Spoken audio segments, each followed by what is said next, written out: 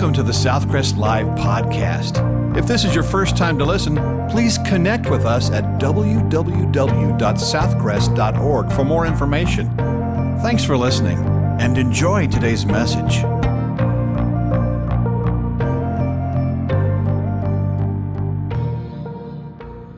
Open your Bibles to James chapter 2. We're going to look at the most controversial part of this book.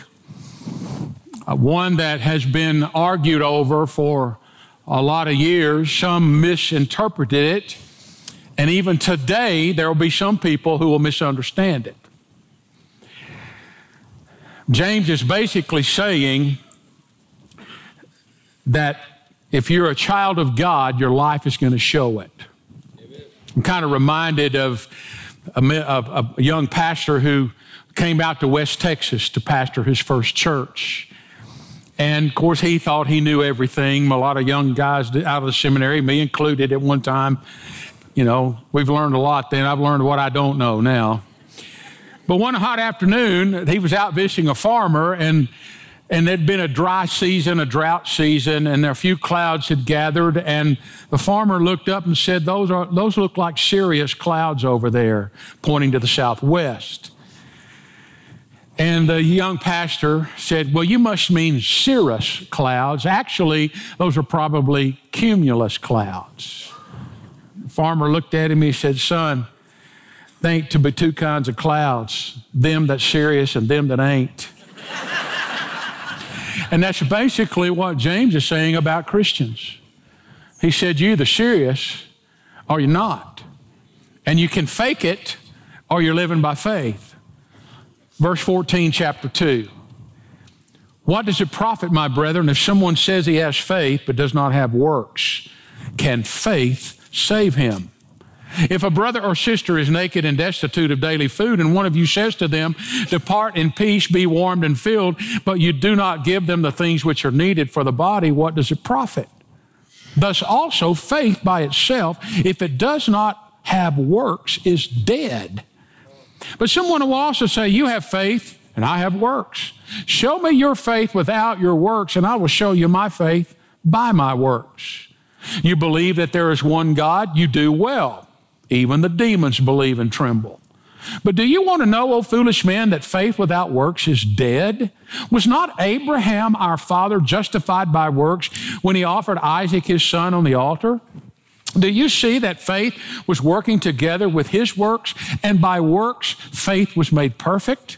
And the scripture was fulfilled which says, Abraham believed God, and it was accounted to him for righteousness, and he was called the friend of God. You see then that a man is justified by works and not by faith only. Likewise, was not Rahab the harlot also justified by works when she received the messengers and sent them out another way? For as the body without the spirit is dead, so faith without works is dead also. Paul Harvey rightly said, if you don't live it, you don't believe it. Now, I want on the outset to make a couple of things clear. And by the way, my introduction is a little bit longer. We will get to that outline, so don't start doing this. We're going to get there. But I need you to understand some things here, because it really makes a difference in how this is interpreted. I want to say on the very outset that it's very plain that man is saved by grace alone through Jesus Christ. It's not grace plus goodness. It's not grace plus money. It's not grace plus works, not grace plus anything. Ephesians 2:8 says, for by grace you are saved through faith, and that not of yourselves. It is the gift of God, not of works, lest anyone should boast. Now, in this world, there's basically three ways that the world, I want you to be careful. If you go to sleep at any time in this message, you're going to wake up a heretic. Okay? Or you're going to wake up and think, I'm a heretic. But in this world, basically the world has three ways to get to heaven. Now, I know there's not, but this is what the one way would be that you get there by your works, your goodness, that you live a good life, you're nice to people, and you can be saved by your own works if you do the best you can. Now, the biblical way, which is really the only way, actually, is by faith in Jesus Christ to God. You come asking God to forgive you, and you're only saved by faith in what Jesus has done. The cross has the final word, as we just were singing about. And then the third way would be the combination of those two. Some people say, well, you're saved by faith, but if you don't keep working, you don't stay saved, or it's a combination of both. Now, most pagan religions have that first option. You do good. For example, and I'm not being ugly here. You can, if they were sitting in this room, I would say this in front of them, so I'm not being ugly. But if you were a Buddhist and you followed the eightfold path of Buddha, you will enter the blessed state of nirvana and be in eternal bliss forever. That's what they teach. You have to do all of this stuff. If you were a Muslim and you faithfully follow the teachings of the Quran and do all that it is said therein, you will hopefully go see Allah. But again, you are working your way there. Christianity teaches that man is saved by grace alone through faith in Jesus Christ. That's what the Bible teaches. Christianity, of course, follows Christ, Jesus, and that it's a matter of trusting Jesus that makes the difference, and that's what we believe. But cults combine the two. They will say, well, you start out in faith. Jehovah's Witnesses, Mormons, you start out in faith, but then you work and keep on working, and hopefully you'll get there. Now, through the centuries, there are a lot of people who believe that James and Paul contradict one another, because Paul says that the just shall live by faith. And then it sounds like right here in the book of James, in verse 24, you see then that a man is justified by works and not by faith only. So you can see the controversy. Martin Luther, the great reformer who broke off, he was actually translating the scripture. He did all the stuff that the Catholic Church wanted him to do, and all the penance and all, couldn't find peace. And as he was translating, he came across Romans 1:17 that said, the just shall live by faith. And that's when he stood up and said, you know what, that's where it is. And so he broke, and the Reformation happened. But even Martin Luther looked at the book of James and said, it doesn't need to be in the Bible. In fact, he called it the epistle of straw, because he thought James was contradicting what Paul was saying. But both Paul and James believed the same thing. And let me tell you how you can understand that. We are justified before God through Jesus Christ. There's only one justification, and that's through Jesus Christ. When you finally realize that you're separated from sin, you've got to be lost first. You realize you're separated from sin, and you ask God to forgive you. You have no reason for basis of forgiveness. God, I haven't done anything I deserve forgiveness, but I'm asking you to forgive me because Jesus, who lived a sinless life, died on the cross by his own will and volition and took our sin. You put my sin on him. He died. The wages of sin is death. He died, rose again. And now when I place my faith, Romans 10:9, I place my faith in Jesus Christ, God justifies you. He washes you clean in the righteousness of Jesus. It's a supernatural thing, even though you may not feel anything. It's by faith, trust. He washes you in the righteousness of Jesus, and you are justified, a legal term, in the eyes of God, just as if I'd never sinned. Justified. The only thing that justifies man before God is that, faith in Jesus Christ. But how do I know that my faith is real? Well, James answers that question. You see, God can see my faith. You can't. You can't see my heart. God can. You can't smell my faith. You can't taste my faith. You can't touch my faith. But God knows I have faith because he can see it. Are you with me? You can't. So how are you going to see my faith? By my works. So my justification, not before God, but my justification before mankind, that I'm saved, is by the works that I do because Jesus lives in me. So you're not justified before God by works. You are justified by God. That really hurt. You're justified by God by faith, to God by faith, and the proof that you have been justified is by works. So let's put it this way. Paul talked about a know-so salvation. I know so I'm saved. James talks about a show-so salvation. You show you're saved. Paul emphasized the substance of faith. James emphasizes the evidence of faith. Paul emphasized what you believe. James emphasizes how you behave. Paul says the root of salvation is faith. James says the fruit of salvation is works. Paul reminds us that faith is the requirement of salvation. James reminds us that works is the result of salvation. If Paul and James were in this service today, Paul would stand up and say, man is saved through faith alone, and James would stand up and say, amen. And if James would then stand up and say, the faith that saves you is never alone or idle, Paul would say, amen. Two sides of the same coin. Now, with that in mind, talking to young believers, Jewish believers, new believers, notice what he says. He first mentions what I call the inactivity of spoken faith. In other words, let's put it this way. You would say, instead of don't just stand there, do something, you'd say, don't just stand there, say something. Just all talk. I heard about a group of ladies who are forming a hiking club. They have named themselves the Walkie-Talkies. Cool name. They're going to be talking. They're going to be walking. I think that's an awesome name.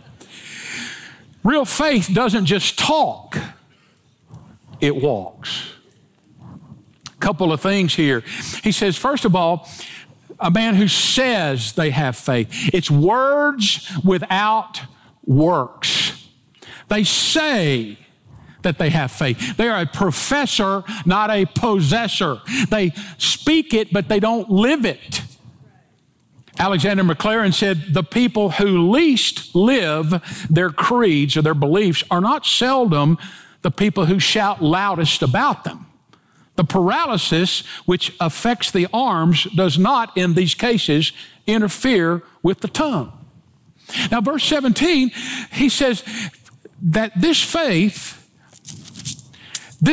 is dead. It is dead in itself. It's barren by nature. That's the way the word Greek puts it.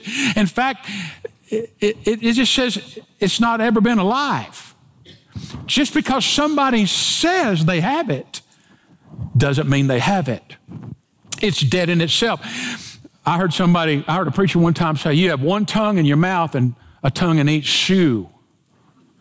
Now, boots don't have tongues, but you know what I'm talking. He said, you ought to not only be talking it, but you ought to be walking it yourself. Sometimes people are just all talk. Amen.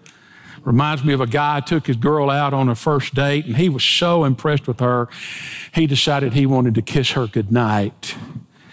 And he got emboldened as the night went on, and when he walked her up to the door, he was pretty confident. He just kind of put his hand on the wall and leaned over and said, "Can I have a goodnight kiss?" And she said, "Are you crazy? My parents will see us."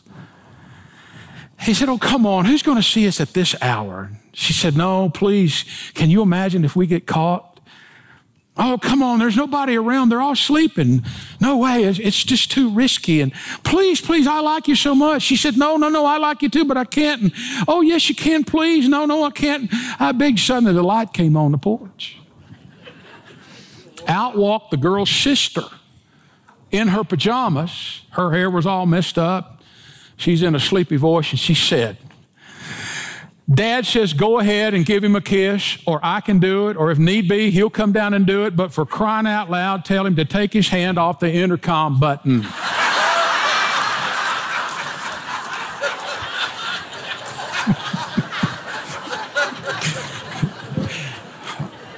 All talk. You don't talk about it, you just get it done, right?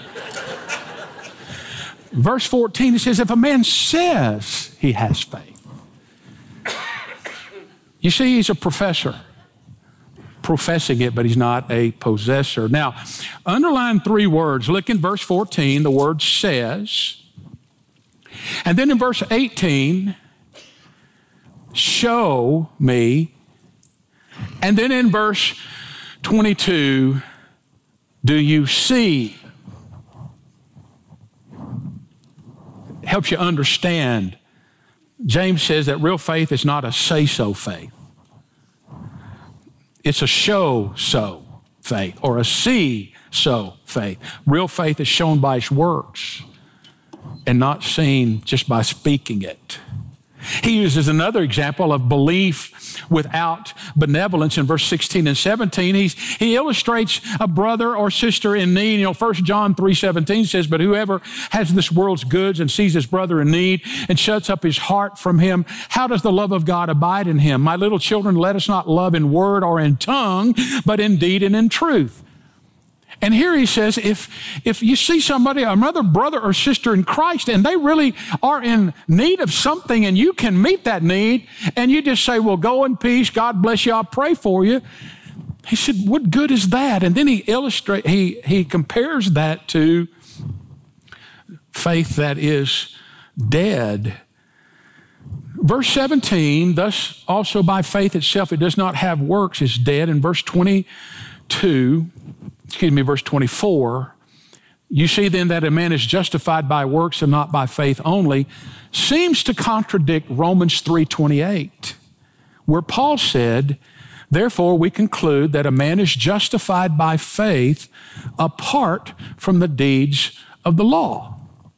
Now, the word works in Romans 3:28 is speaking about the law. The covenant that was given through Moses. And the law was never given to save man.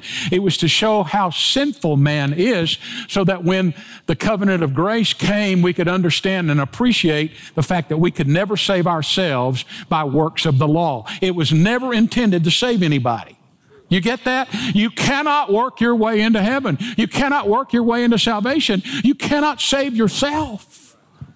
But the works here talks about faith that's manifested in your life. Because you've been saved, it's going to show. When you're saved and you know it, your life will surely show it. How often do we see this today? People say, I believe in Jesus, but they won't be baptized. I believe in Jesus, but they never darken the door of a church. I believe in Jesus, but they never speak about Jesus to anyone. Is that real faith? I'm not God, and I never intend to judge anybody. I don't. But I'm just here to tell you, it's one thing to say it. It's another thing to live it. And a lot of people say it. They say they believe in Jesus, but they're lost because they just speak it. You ask the average American today, do they believe in God? Yeah, they do. Or are you a Christian? Yeah, I'm a Christian. My parents were Christian. My grandparents were Christian. I'm a Christian. The inactivity of spoken faith.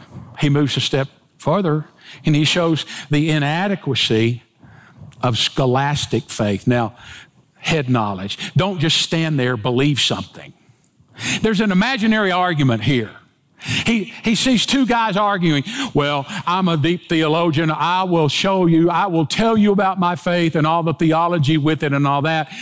And I have my faith, but you're a worker bee. You're one of those practical worker bees, and so you don't really believe like I do, even though I don't do anything with this belief, but you're just all works.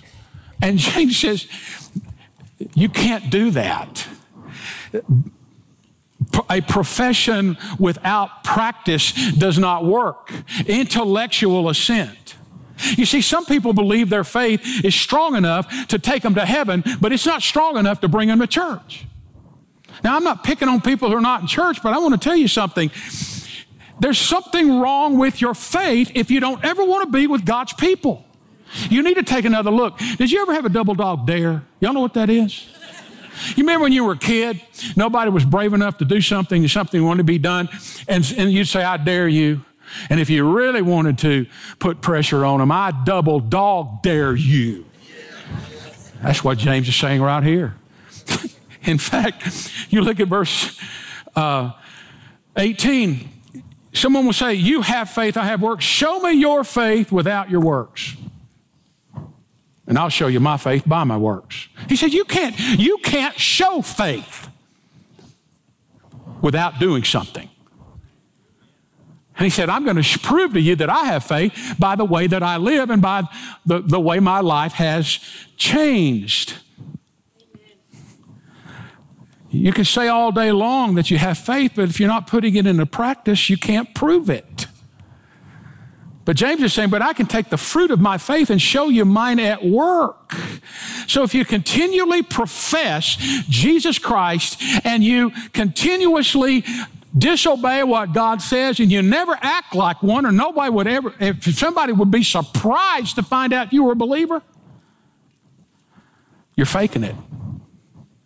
Not faith in it, you're faking it. He also mentions creed without deed, verse 19. You believe there's one God. Now, he's quoting part of Deuteronomy chapter 6, verse 5. Hear, O Israel, the Lord our God, the Lord is one. It was the Shema. They put it, the Pharisees took it literally when he said, you'll post it on your doors and you'll keep it before your eyes and on your forearm. And then so they went to extremes and put phylacteries. They were little leather pouches that had that scripture in them. They wear it on their head, and they thought, I'm going to keep it before my eyes and all that. Hear, O Israel, the Lord your God is one. You'll love the Lord your God with all your heart, soul, your might. And he's saying, so you're saying that you can have your belief, but no action. And sometimes you hear people say, well, that's your opinion, that's your interpretation, but I have my belief. You ever heard that? James, he says, verse 20, I'm going to literally translate this for you. Do you want to know, you empty-headed person?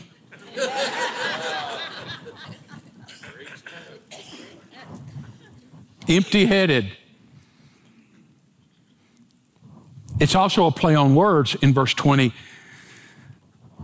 Faith without works does not work. Faking it. It's the kind of faith that would lead you to go to the medicine. You got a headache, and you go to the medicine cabinet. You pull out some medicine. You look at the instructions. Yeah, I believe they're correct. I have confidence in the source of this medicine. I know who wrote the directions. I believe everything about it. I know this will relieve my headache if I take it. But instead, you just put it back on the shelf.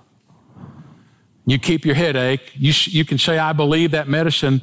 I believe all about it, but don't take it. That is dead faith. That is faking it. It's the kind of belief that there's two kinds of belief. We go out to the airport and I say, do you believe that airplane will fly? Yeah, I do. Well, let's go get on it. That's a different kind of belief, isn't it? I believe it enough to stake my life on it. Now, if you think your faith is so wonderful, did you know you can have what I'm going to call a demonic faith? Oh, now we're going to I got your attention, didn't I? Look, it says in verse 19, you believe there's one God, you're doing well. Even the demons believe and tremble. Now, the word tremble is the word that literally means to bristle. It's the picture's hair standing up on end or the goosebumps on your skin. And literally, James says, demons believe in God and their skin crawls. I want to tell you, their hair stands on end at the thought of God. They believe in God. Demons fear God. Demons have a tremendous respect for God. There's more than you can say than a lot of people in America today who use God's name all the time in vain. We don't have any respect for God in this nation as a whole, but the demons do. Now, let's suppose that Satan wants to join this church. Now, if you just woke up, I said suppose. And so he walks down the aisle and he says, I want to join Southcrest Baptist Church. And we say, okay, but there's a few questions we got for you. Now, Mr. Devil, before we allow you to join our church, we're going to have to check you out with some questions. All right? So I ask him, do you believe the Bible is the Word of God? He'll say, I certainly do. I remember Jesus cut me to pieces with it in the desert when I tried to tempt him and make him sin. Well, do you believe Jesus is the Son of God? I certainly do. If you'll check out the 4th chapter of Matthew, I said to Jesus, since you are the Son of God, why don't you turn these stones into bread? So far, so good. Do you believe that Jesus died on the cross? I do believe Jesus died on the cross. Who do you think put him there? I was there the whole time. I saw the whole thing. I was behind the entire matter. Do you believe Jesus was raised from the dead? I certainly do. I remember when the stone was rolled away. I remember when the seals were broken. Well, do you believe Jesus is coming again? Let me tell you it this way. We have raised defense spending in hell 15% getting ready for Armageddon. What does that tell you? Well, do you believe in baptism by immersion? Well, of course I do. I was at the Jordan River. I saw John the Baptist baptize Jesus. As a matter of fact, I was standing there waiting to test him as soon as he got out of the water. Well, do you intend to be faithful to every service here at Southcrest? I will be there every service. I won't miss one. As a matter of fact, I will attend a lot more faithfully than most of your members will. Matter of fact, I want to join the choir. There's a lot of work I can do in the choir. As a matter of fact, I'd love to serve as a deacon in your church. Now, if that happened, the average church member would say, I vote in favor of accepting him. But there's one more question, Mr. Devil. Are you willing to submit every part of your life to the Lord Jesus Christ? Are you willing to confess that Jesus Christ is Lord? Are you willing to bow your knee and confess that he is the Son of God, the King of Kings, the Lord of Lords, and to make him the absolute sovereign over your life? And friends, I'm going to tell you, Satan with venom spitting between his teeth would say, no, I will never do that. I hate Jesus. Now, up until that point, we'd have thought he'd been a fine Christian church member. I want you to understand something. Just because you say the right things and just because you might believe the right things, people are going to miss heaven by inches. I've never taken a tape measure and measured from my brain to my heart, but I'm going to guess it's somewhere between 12 and 14 inches. See, a lot of people believe the right stuff. They grew up in church. They've been told the right stuff. They know the right answers. I was one of those people. I grew up in the church.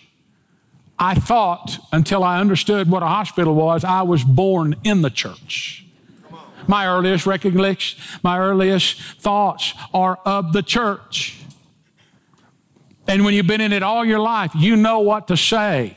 You know the right answers to every question. You know the choreography, when to stand up, wake up, shut up, and all that stuff. You know all of that stuff. You grow up in it. I was even baptized as a 5 or 6 year old because I answered the questions right. I believed. But it wasn't until I was 12 years old I understood that you got to get it from here to right here. Because you can be religious and lost as a ball in tall weeds. I'm telling you, you can know the right stuff scholastically and still not know Jesus. If I called you and told you, if I didn't call you, if I said that's a demonic faith, you would be offended. But I'm telling you, the demons believe and their skin crawls because they know what's coming. The last thing. You speak of spoken faith, that's dead. Scholastic faith, that's demonic. What's the indication of sincere faith? Don't just stand there, do something. It's not mental assent, it's activity. It's not just profession, it's performance. It's not just belief, it's behavior. It's not just faith, there's fruit. Something changes in your life. What a wonderful change in my life has been wrought since I joined Southcrest Baptist Church. No, since Jesus came into my heart. You're like the little girl who was asking Sunday school, who made you? And she said, well, God made part of me. The teacher said, what do you mean God made part of you? Well, God made me real little and I growed the rest myself. He saves you, and it's just the beginning of growing in the Lord. And people see it. God can see your faith. People can't, except by what you do. And he gives two examples of a talk that walks. And he goes from one extreme to the other. This is so amazing. First of all, he uses a patriarch, Abraham. He goes to the old patriarch Abraham as an example. Father Abraham. We used to sing that song. And then it's the father of the nation of Israel. It sure sounds confusing because when you look at verse 21, it says, was not Abraham our father justified by works when he offered Isaac his son on the altar? You'd think, well, see, he earned his salvation by being obedient to God. But look at verse 23. And the scripture was fulfilled, which says Abraham believed God, and it was accounted to him for righteousness. If you go to Genesis 15 and Genesis 22, you see where God called Abraham, and Abraham believed God, and he was saved then. God accounted to him righteousness. But it was many years later, at least 40 or more, before the incident with Isaac took place. So being obedient did not justify Abraham. He was already justified. It was accounted, the word literally means it was shown to demonstrate his righteousness. He demonstrated his righteousness by offering Isaac. The proof is in your life. Then he goes from the patriarch, the father of a nation, a saint, if you want to call him that, to a streetwalker, prostitute, Rahab. Rahab lives on the wall of Jericho. But somewhere, Rahab believed in God. We don't know how she found out about God, but she believed in God.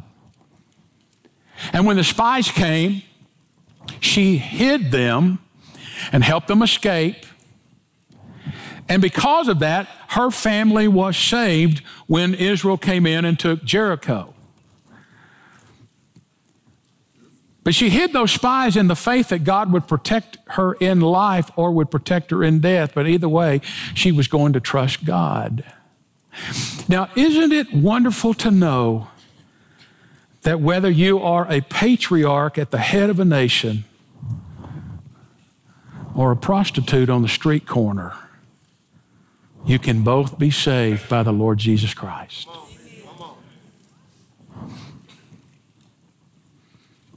What a tremendous testimony that Abraham and Rahab are in the same passage together.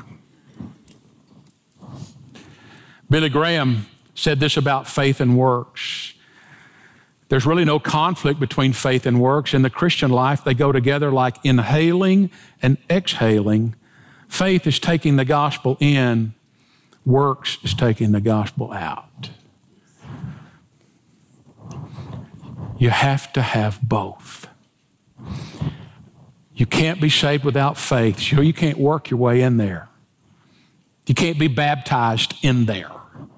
You can't join the church. Nobody's going to grant you absolution. It only comes by faith in Jesus Christ. But you can't have faith without works.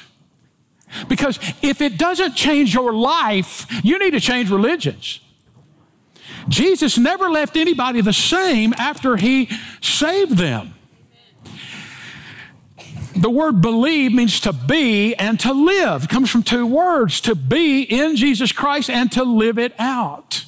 He uses in verse 26, if you take the spirit out of a body, that's what death is. Thanatos, separation, means when the spirit separates from the body, that's what death is. And the body ceases to live, but the spirit and the soul goes to God. Or if you don't know God, you're going to go to a place you'll be held till the great white throne judgment. And you're not going to get out of there. Nobody's going to pray you out of there either. There is no purgatory, no such place. It's a man-made concept. Do y'all know what synergism is? It's when you combine two substances or two elements of something, and one of them could be dangerous by itself. Sodium. Sodium is not something you're going to eat without either getting sick or dying, and chlorine is something that can be fatal also. But sodium chloride, you eat every day. Salt.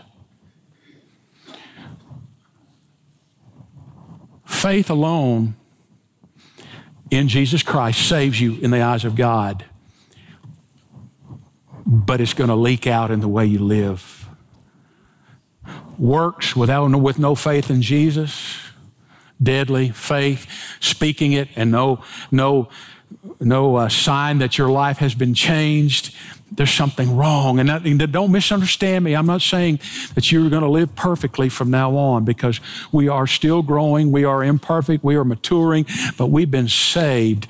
And the Spirit of God in us tells us and guides us and encourages us. It doesn't matter how nice your religion looks or how sweet it smells or how good it makes you feel. If your religion has not changed your life, you had better change your religion. D.L. Moody said, if you were what you were before you got saved, you've never been saved. Ouch. If you're saved and you know it, your life will surely show it.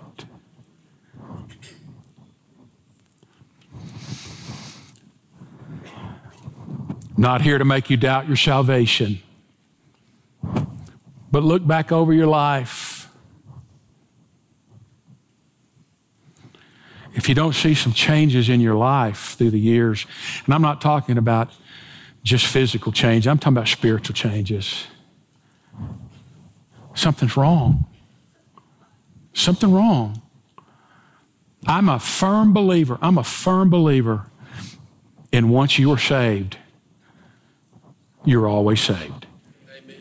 But I'm not a believer in people who just say I was saved and their life never bears it out. John, in the gospel of, not the gospel of the first John, said they went out from among us because they never were of us to begin with. In other words, you can walk an aisle. Have people say, how did you meet Jesus? I walked an aisle. Well, you walked an aisle to get in here today. I got baptized. I was baptized as a baby. Baptism does not save you. Amen. It's not optional. It's really not. It's a proof that you've been saved. It is. If you say, Lord, I want you to be the Lord of my life and I want you to save me, I'm going to do what you asked me to do. And he's going to say, okay, profess me before men. It's baptism. Well, not that.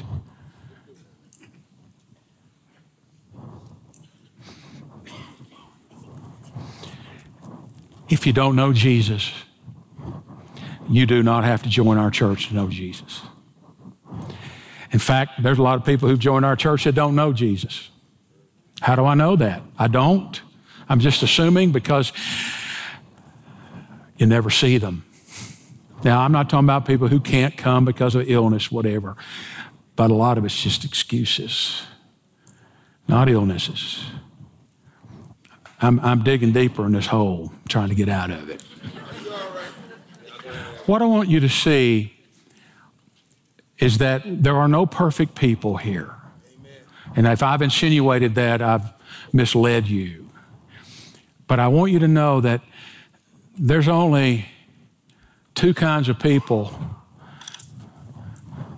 those who are saved and they're serious about it, and those who say they're saved